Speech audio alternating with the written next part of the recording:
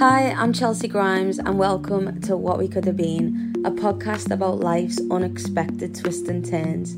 Thanks to all of you who've downloaded and subscribed to the series so far. It really has. It's been so much fun to share these stories with you guys. And if you've missed any of my previous podcasts with the likes of Dua Lipa, Jade, Premier League winner Mikel Sylvester, Liverpool player, Netherlands player Ryan Babel, we've got some amazing people who I spoke to along this journey, and I just want to say thanks and please keep subscribing to everyone. This week's guest is an actress who's gone from a British soap opera to the biggest TV show in the world, Game of Thrones.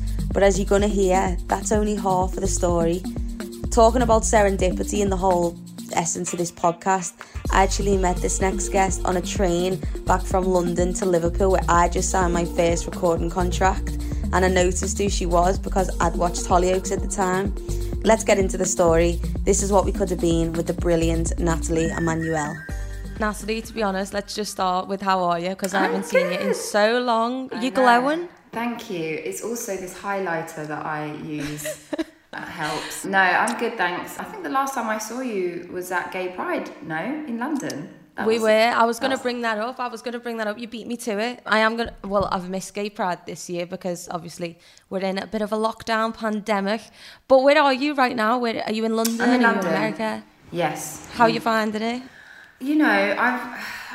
I'm just sort of getting on with it. I feel like I can't really complain too much. I'm in an incredibly privileged position during this situation, so I'm just, instead of thinking of all the things that I find frustrating, I'm trying to be like, I'm so lucky compared to most people, so it's not really for me to complain in any way, but I'm just trying to be useful where I can, and just try and be supportive where I can to people who need it. So, that's what I'm doing. You're getting on with it. Have you been working much?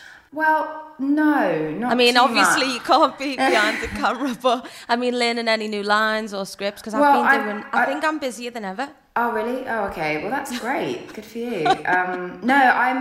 Honestly, that's great. When people who are still able to work, that's amazing. So, I have been reading scripts more than anything, because when I before, just as the lockdown happened, I just finished a job, so I was sort of I hadn't had anything lined up yet, so I was sort of in the process of meeting for potential new projects, and then all of those meetings got cancelled, and so but listen, it's it's an opportunity for me to catch up on a lot of the reading of scripts that my agents have sent, and I was busy filming, so I'm sort of trying to use the time productively, and a lot of these virtual meetings are happening, and a bit of voiceover stuff, I'm sort of doing what I can voice. You have got a lovely voice, actually. I haven't been getting that much voiceover stuff with this accent. What are you talking about?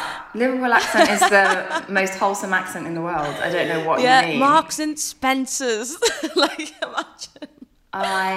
Maybe it could be a new thing. As you know, I lived in Liverpool for 7 years or something, and so it's a city and a community and an accent that will always have a special place in my heart forever and always. We love you. So. Well, I was going to talk about that because I've been starting the podcast with everyone I've spoken to, because I haven't been going around and getting, production companies to call up people. I've been just asking people who I've met or I've had experience with who are super inspiring to me, and hopefully people who listen can, take something away from the podcast, because it's really for the people at home as well, like you said, who are maybe having a really hard time. Just put it on, get a bit of inspiration, and also just listen to the journeys, because I'm sure yours is going to be an amazing story, but I've already heard so many.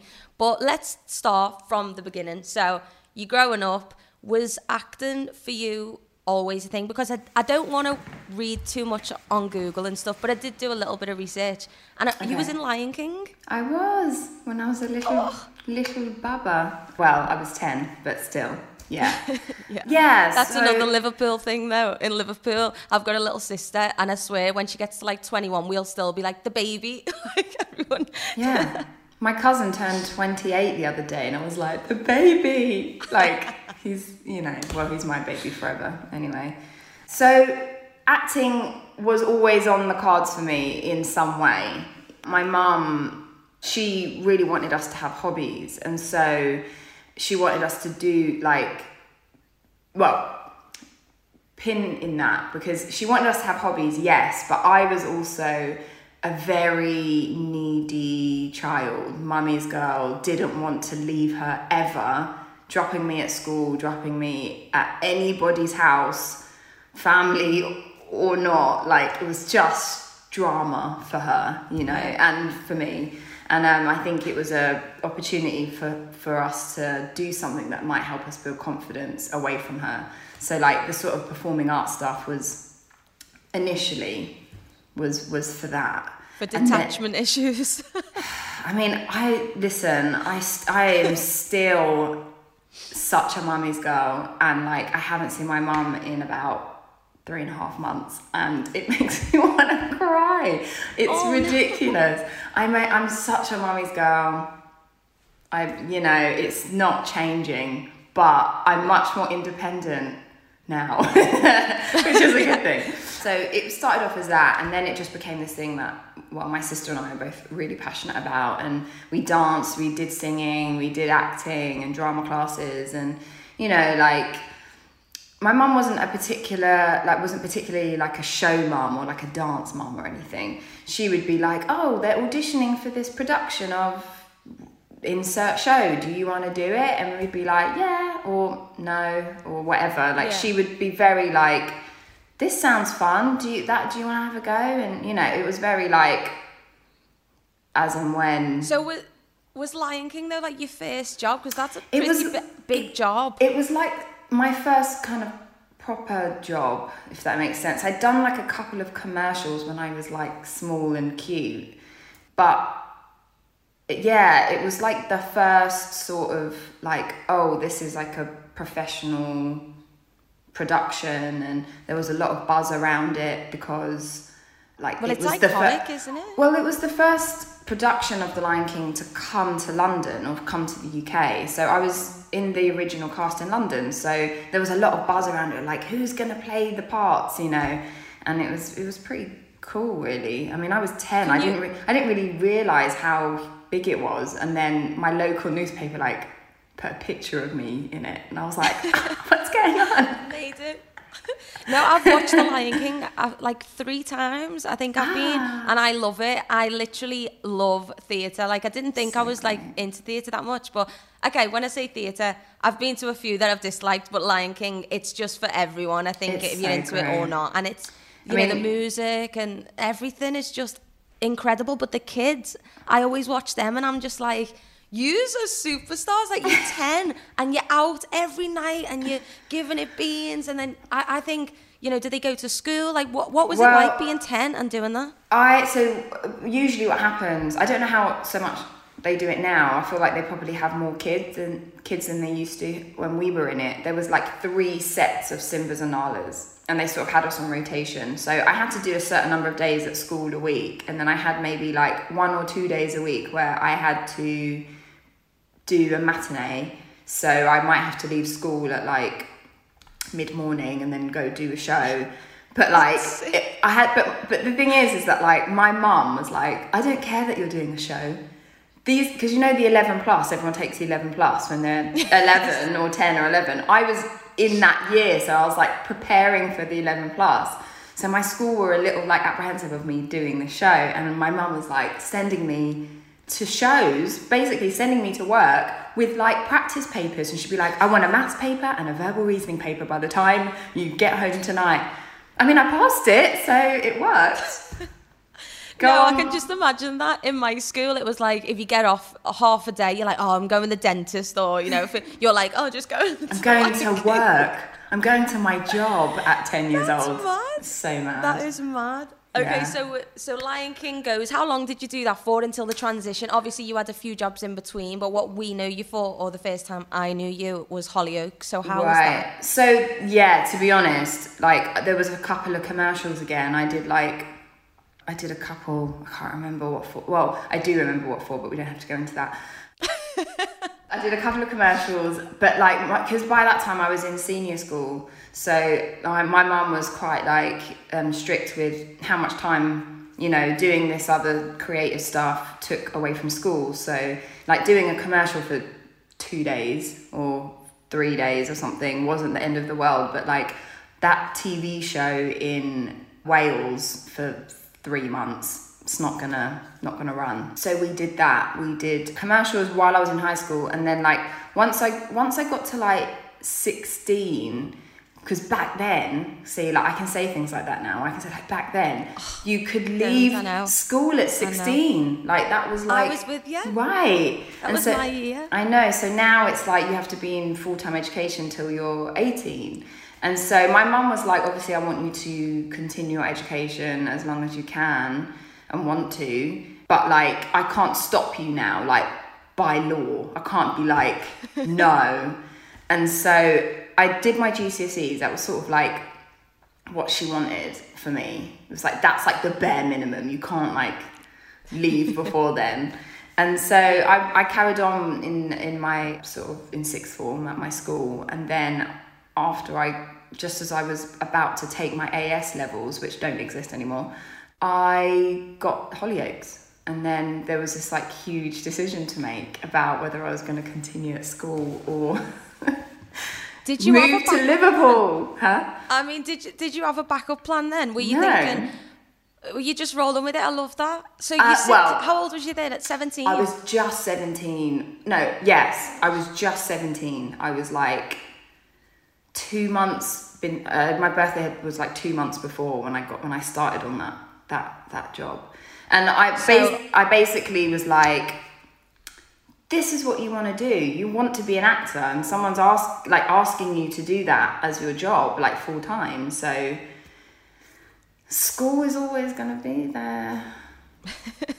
And if kids, if you're listening, school's important. School is important, and I still listen. It's always bugged me that I've not finished my A levels. Like it's something that's always annoyed me, and that I don't have a degree. Like I know that it's not essential, clearly, always for people to get higher education, but like it's something that I still want to do, and I guess I have to make the choice to like carve that out somewhere eventually. Yeah, you know, because it's not easy. Like it's a really tough thing to do, and anyone that achieves a degree or further, like that's like really inspiring to me. I'm like, wow, that's a lot of work. So no, it's the way. I left at 16 as well, and it's funny because I lived with like 3 housemates in London like 2 years ago, and one of the guys, his girlfriend come over for dinner, and I was talking to her and stuff, and she was like, oh, it's so cool, you make music and you write songs. I said, yeah, what do you do? And she said, oh, I've just done a PhD, and I was like, amazing. No idea. But she was like, honestly, just like in education still, and it was really fascinating actually. So I went to sleep that night thinking, maybe I should go and study something again. It's something on the brain. All right, so here we go. 17, Natalie. She's made the move. You're in Liverpool. Did you move alone, or was your mum there? No, I moved alone. Yeah. Huge news. You moved. I spent my first 6 weeks in Liverpool in the Adelphi Hotel in town. Oh, classic. Yeah, classic Adelphi Hotel. We love that. Yeah, and it was quite funny though. My mum dropped me off. She came up with me and dropped me off, and she came up for the weekend, and I was like starting work on the Monday, and she's about to like leave to go back on the train back to London. And as we walked out the hotel, there was this couple who were kind of on those steps outside, and the girl sorry if there's lots of kids listening, but this girl like kind of did some drugs off of her boyfriend's hand in front of us. And my mum was like, I can't leave my baby here. Like she was so upset, like mortified. And even I was like, oh God, where am I? Like it was really funny. And we were like, it's funny now. Yeah, it's funny now. When you said the Adelphi, I was like, The Adelphi isn't it? I think the last time I went to the Adelphi, it was for some random party someone was having. I was quite young, and there was a lot of drug taking going on there. I don't do drugs, for everyone listening, actually. That's one thing. But I'm not judging. Like, obviously, we know the dangers of taking drugs, but like, come on. I was like, but first time I've moved away from home ever, and I'm like, this is like attached to mum at the hip, girl. And like, suddenly I'm in this place. I had no idea where I was. It was so funny. I mean, I can just imagine that. But she's like, there's a line there, and you're like, all right. So, what was that for you like? You know, Liverpool, the city. Obviously, we love. But your first working job, and how different is a show like that? You know, a day. Is it a soap? Are you classifying it as a soap? Hollyoaks is a soap. Yeah. So how's different that? Obviously, now you're mainstream. You're making huge blockbuster films. Like, what a journey. Crazy. It is very different. I will always, till the day that I leave this earth, defend soap actors, because people can be so like snobby about it, and I'm like, that is hard work. It's really hard work. It's long days. You're working every day. I mean, now there's more rules in place about how many days you can work and all of that, but it's tough. Like, you are learning a lot of dialogue. You're having to pull out performances sometimes at the last minute because, I don't know, it's raining outside. So now here's the scene where your mum dies. Can you just do that, please? And you're like, oh God, and you have to bring out a performance. And it's hard. Listen, soap actors are hard working people. And so, you know, it's really intense. Like, it was almost like quite a good training ground for me to sort of understand the like pressure of like, well, being prepared, being able to like, you know, access emotion, you know, and all of that. Like, it was very intense. And even just understanding things like continuity. Like, you think like, oh, I'm going to walk over on that line, I'm going to put my jacket on that line. You have to do it the same every time. And you don't have that many chances to get it right because we're shooting a lot of content, like a lot of hours of TV in a week. So they don't have that much time per scene. So you have to be really on your game, really. And I kind of appreciated that training and the experiences. And I got to kind of play loads of different situations and, you know, phases for that character. And I was like, wow, this is amazing opportunity. But then I was like, there's a whole big wide world out there, and there's all these opportunities that I want to see if I can do them, because it's really easy when you're in a kind of job that's like secure and you've got regular pay. It's like so difficult to like make that decision because you're like, oh, I know I'm going to be unemployed for a while. I know that. Can't wait. Yeah, here you go. So, you know, it was a bit of a risk for me. But when you compare something like a series, like, I don't know, like Game of Thrones, for example, to like Hollyoaks, like, I feel like the sort of scale of everything is so much bigger and so much, and you have, and I felt maybe just with Game of Thrones, because that was such a specific thing, like we just had more time to do the scenes. Like sometimes we would spend a whole day just on one scene, which, wow, you know, is something I hadn't experienced really before. Yeah. So I was gonna say, because with Hollyoaks, like, you don't have the time. That's what I was gonna say. Is it maybe sometimes harder because, you know, you have to get, you know, it's coming out tomorrow or I don't know, the next week or whatever.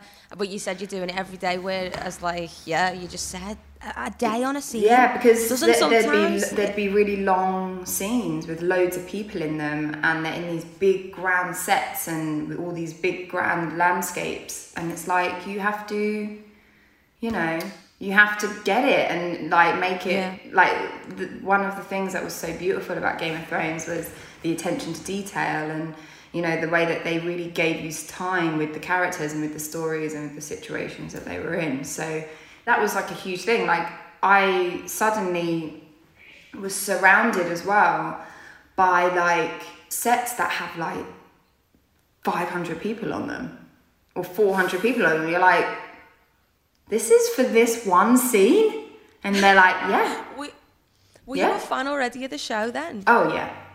Yeah, a huge fan. I'm going to tell you something now and you're going to judge me and I'm never going to see you again, but I haven't finished Game of Thrones. Oh, I don't care about that.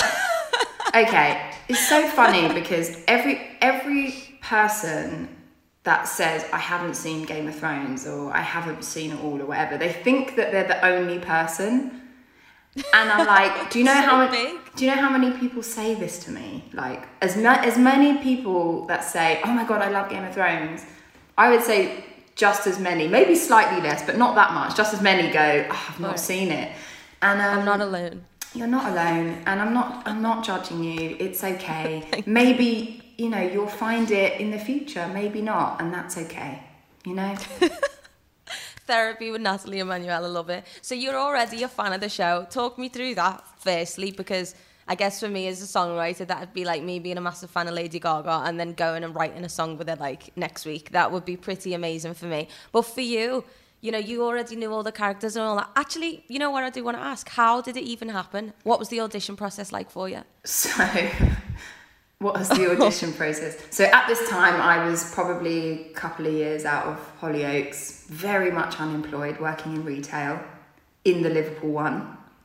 No way. Yeah, I was working in there and I had been watching Game of Thrones every week when it was on, and I was obsessed with the show, and I would phone my agent in London and I'd be like, Joe, there's this show, it's so great, like if there's ever anything that's for me, like I'm right for, because let's be honest, there wasn't that many people that looked like me in the show, so I was like, if there's ever anything, like just keep an eye out. Like I would literally phone her pretty regularly, although she said she doesn't remember this, but I'm like, oh my God, I literally remember just like phoning you and being like, oh, did you see Game of Thrones? And she was like, what? No.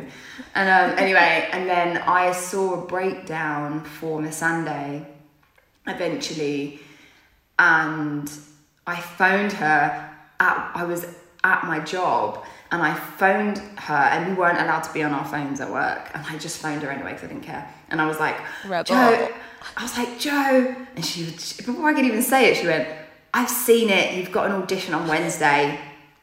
And I was like, yes. And then Did you know inside that it was your calling, or were you shitting yourself? Like, what was the vibe then? I was terrified of it, because I was like, this is your favourite show and you're like trying to get on it, and what if you get it and then mess it up? It's your fault. Do you know what I mean? I was like, oh my God. So I was really nervous, and like you have to sort of, the psychology of that is like you can totally sabotage yourself if it's something you really want. So I had to just like go home and like prepare, and it was actually amazing because I researched the character because I hadn't read the books at this point. I'd started reading the books after I'd watched the first season, but I was like not quite at the point when Missandei appeared in the book. So I went and researched her, and I basically just like did loads of work. And I thought, oh, what if they want me to do a sort of Summer Isles accent, which is where, this sort of part of the world that she's from. And I said, oh, maybe I'll just try something. I'll just like make up an accent. I don't know. Anyway, but my agent was adamant. She was like, no, they just want it, mostly kind of just your natural accent, RP or whatever. You do the whole audition in Scouse. Could you imagine? I should have. What was I thinking? I don't think you would have got it, but I probably that's a little bit regional. Regionally, that was a bit more like Northman, like the North. They sort of mirror that in the show. Like the guys at the wall tended. There was a couple. I definitely have memory of some Scousers in the show from. We like him. The North. Yeah. So go on, but yeah, so I go into the audition like being told that no, they just want your natural accent, it's fine. So I was like, okay, cool, and I do the audition, and they were like, oh yeah, great, cool, that was really nice. And they were like, so we think there might be a chance that Missandei might have a sort of like accent, and I was like, well, here I am. Oh really? I hadn't thought of that, but I had. And so I did it again, and then they were like, oh, cool, great. And then basically didn't hear anything for 5 weeks. So I just assumed I hadn't got it. And because not a lot of the time when you do an audition, you might get a recall within a day or two, maybe 3. But after a week, you're like, oh, that went away. And that's sort of what happens. Yeah, I guess it's kind of like dating. If someone doesn't text you for 5 weeks and you've had a date with them, you're like, oh, that's not happening then. Yeah, you're like, you know? I'm not, it's kind of forgotten about it, to be honest. Yeah, and so, I'm on to the next one. Yeah, and then basically I was walking home with shopping. I'd just been to Tesco's. My agent phoned me, she went, you got it? And I was like, what? Because I'd also auditioned for this commercial, this advert for something, and I was like, oh, cool, great. And she was like, no, Game of Thrones. And I was like, oh. And I like cried a lot. That just gave me goosebumps. Yeah, it was a lot. It was emotional. Because as well, like, I was so miserable at that time, just in a job. Like, I mean, listen, I'm a grafter. Like, I will do whatever's got to be done to pay the bills. But I was so not being fulfilled in my soul. Although I can fold very well now. I definitely learned a lot from that job. Good on the tills? Yeah.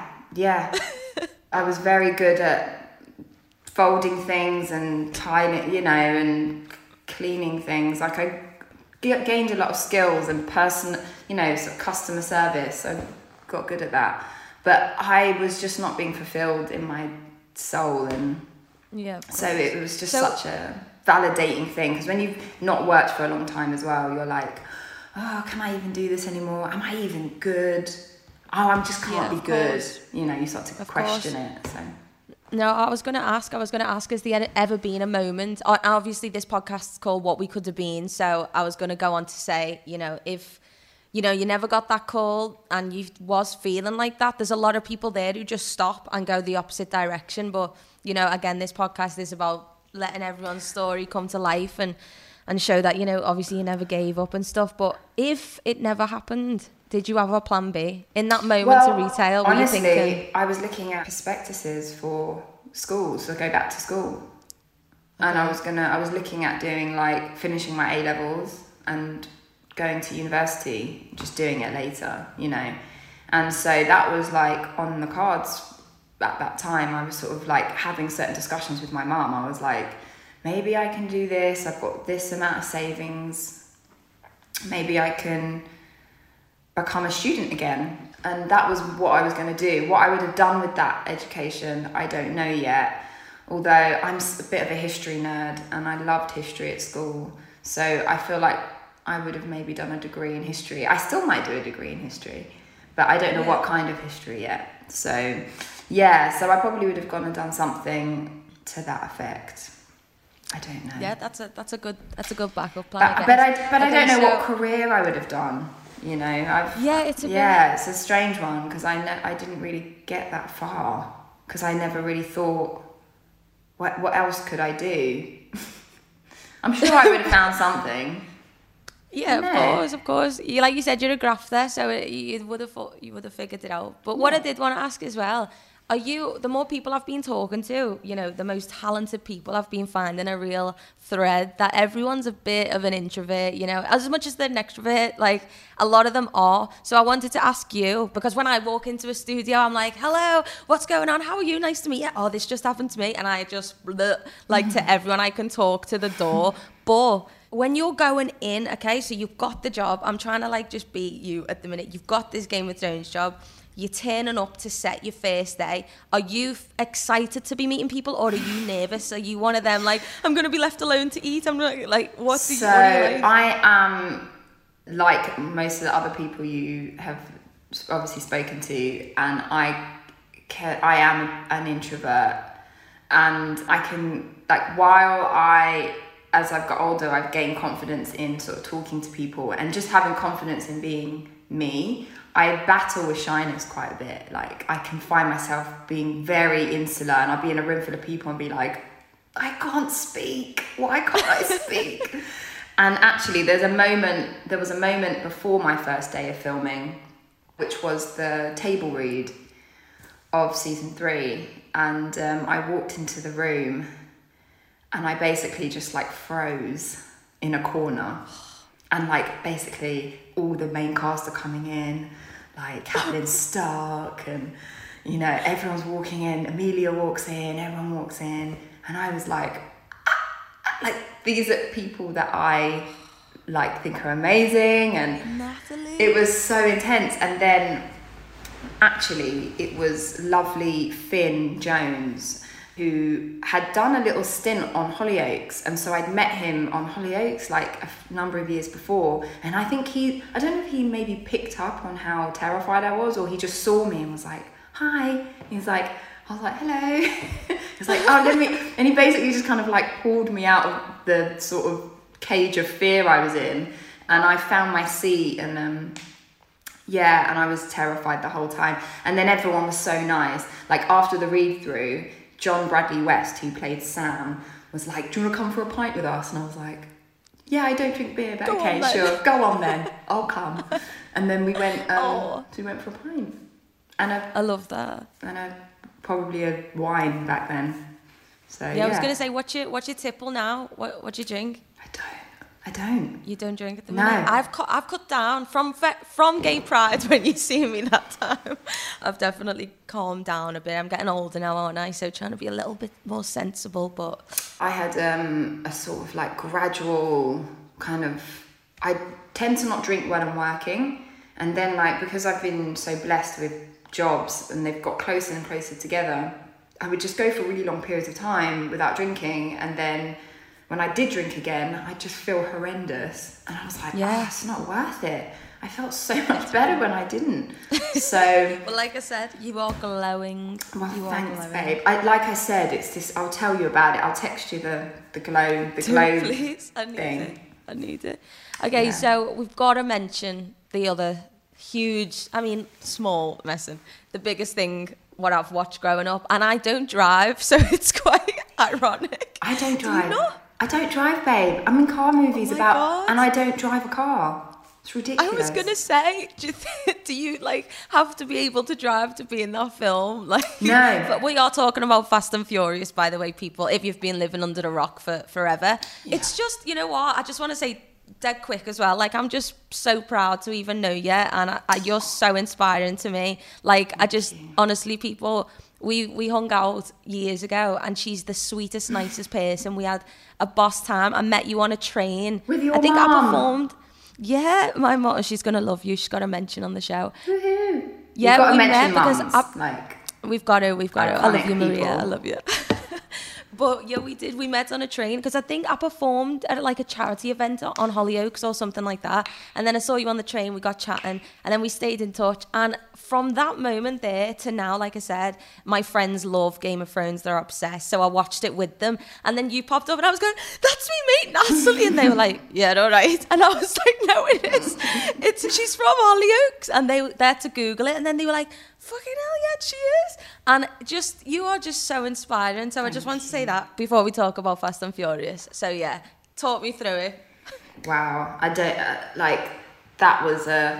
that came out of nowhere in a sort of like the opportunity was like any other audition at that time. Like after I had one series of Game of Thrones had been aired, I basically was starting to get auditions come through for American projects, and I'd been given all of these auditions to put myself on tape. So I was in my mum's house at the time, auditioning and putting myself on tape, and you know, and that was just one of the tapes that I'd been sent at any given time, and I was like, oh, that would be a cool one, because I mean, as much as I hadn't necessarily kept up with the entire series, I definitely saw the original movie, and I thought it was so cool, and like I just loved the like diversity and inclusivity of it, and I was like, those movies are sick. Like that would be a really good one. And then I sent back a tape, and they were like, oh yeah, that was cool. And then they sent me another couple of sides to try audition scenes to do. And when you say tape, what is that? Because people who don't. Oh, so like a self-tape is like, I just, where I would usually go into an audition and there'd be a casting director filming me, I would just read it with like my sister or my friend or and we'd film it on a camera, or now I just do it on my phone. Amazing. But yeah, so you just do the audition or your version of that scene with someone, you know, someone that's not a casting director, and then you send it, and then the casting directors watch them all, or Amazing. or not, depending on how many they get, I'm sure. They get, yeah. But so I sent that back in, and then they sent a couple more scenes for me to try, and I did that, and then I had a screen test. They wanted me to come out for a screen test, but it was also a bit of like up in the air, because when they wanted to film Fast and Furious 7, Game of Thrones season 4 would have been shooting around a similar time. And while that doesn't necessarily mean you can't do both, a lot of the time, like, it can be really difficult to sort of fit schedules around one another. So people tend to not even want to get in that situation. And anyway, so it turned out that, you know, I got the job. Like, it was crazy. Like, it was literally insane. And I had to do a screen test with Vin Diesel. Oh, me. Come on. I had to walk into this room and be like confident and like, I own this. Again, I mean, he's a very lovely man. Like, I know that now, but obviously I didn't know this man. He's just this like movie star. And your like perception of that. You had to do a scene with him. It was really... Imagine even if he's just like, hey, you'd just be like... I was like, oh wow, like, this is intense. And it was a lovely experience. He was very warm, made me feel really welcome, and everyone was really like happy I was there. So, you know, I feel like I had to meditate beforehand though. I had to like get myself in a sort of headspace where I was like, you're a boss and you can do this. You're a bad bitch. Come on, Natalie. I had to, literally. I was like, okay. Yeah. And so I did that, and then I found a couple of days later, they were like, yeah, no, you got the job. And I was like, oh my God, this is crazy. And then the like scheduling thing between the two projects then became an issue. And I was like, oh my God. I mean, lovely situation to be in after being unemployed for so long. I was like, wait, there's like 2 jobs? This is crazy. But imagine that, like, literally you're still walking through town, like, you know, with your bags, and then you like think, oh yeah, in like a year's time I'll be choosing between Fast and Furious or Game of Thrones. I mean, like, that is I'm sorry, but come on. Crazy. I could, like, even now when I think about it, I'm like, what? Yeah, it's amazing. But basically, from what I remember from that time, I kind of had to, it was looking like I couldn't do Fast and Furious for a moment. It was actually Vin that really fought for me and was like, we need to make this work, and they made it work. And so, yeah, for about 3 months I was flying between Atlanta and wherever we were shooting Game of Thrones. I want to say like Croatia or somewhere like that. So did you do a good stint then living in Croatia for like the whole time filming, or was it back and forth? It was really back and forth. So I'd maybe do like 2 weeks in Atlanta, then I'd fly back and do a week in Croatia, then I'd fly back for a week in Atlanta, maybe 10 days, and then I'd go back and do 5 days in, you know, it was really back and forth. Were you not tired? Does it like people?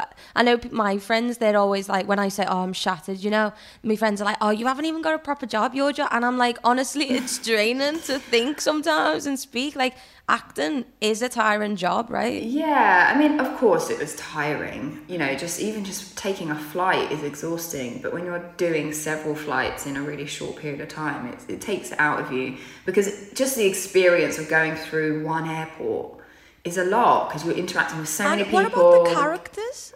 Yeah. Like, your characters are completely different. So different. So, yeah. That must be, it was a bit of a... It was crazy. There were times when I was like, wait, what plane am I on? Where am I going? Okay, yeah, I've got to play Missandei at the other end and not Ramsay. Yeah, you're going into Game of Thrones like, dog, can I get that Lamborghini? They're like, no, Natalie, Valyrian, no. Not tech talk. So did you learn any driving skill while you were shooting Fast and Furious? Not at all. No. Oh. Listen, I just want to clear this up. I actually learned how to drive when I was 17, And I was doing driving lessons in Liverpool. And then right before I was like ready to like take my test, or I was probably like a few more lessons away before he was like, you can go in for your test. I basically got really busy at work, and I was in every day, all day. And I just was like, I don't have time anymore. Then I was just busy. And then I never really got an opportunity to like go back again. And then I left Hollyoaks, and then I was like broke. And I was like, it's expensive. And I was like trying to just pay the bills, let alone like do driving lessons. Yeah, I would do it. I'll do it eventually. It's funny because I don't know why, but I find like people judge it a bit, especially when I see on Instagram when people are posting memes like, oh, they don't even drive. So one time, I'm not gonna lie, I did lie on a date, and as soon as I said it, I panicked, and then we ended up dating, and I had to kind of reel out that I didn't drive. It was one of them. She was like, so yeah, do you drive? Or she was talking about the car, and I just went and drank me drink. And then I thought, Chelsea, you've just lied already. Why have you done that? And then like about a month went by, and she said something like, oh, do you want to just take me car there? And I was like, I'm not that hungry. And then I had to say, you know what, I did lie there. Well, do you know what? Like, I have, like, for the last however many years, I've lived in London, and who wants to drive in London? I mean, I know lots of people do, but I'm such a walker. I love the London Underground. Like, I do. I think it's just like amazing. It's a blessing. And it's such a blessing. And I in my part of London, I've got a huge bus station. So I can go anywhere, like, really easily. And I just like, it's laziness. It is partly laziness.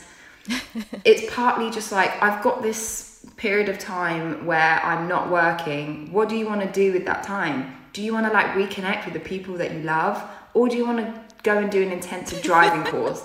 I know what I am going to do. So it's partly it's partly laziness. It's partly like we could maybe do it together. We could pick out a few weeks of the year, and once you're free and I'm free, we could go and learn how to drive. Like I do know how to operate a car. I just can't do it legally, and I won't do it until I can legally. That's what I said to the girl after I admitted that I couldn't. Well, I can drive, I just don't have a license. But I did have a car that had L plates on for quite a few years, and so I could drive with like my best friend in the passenger seat who had a full license. So I used to drive myself around places in Liverpool, but I just never did it fully.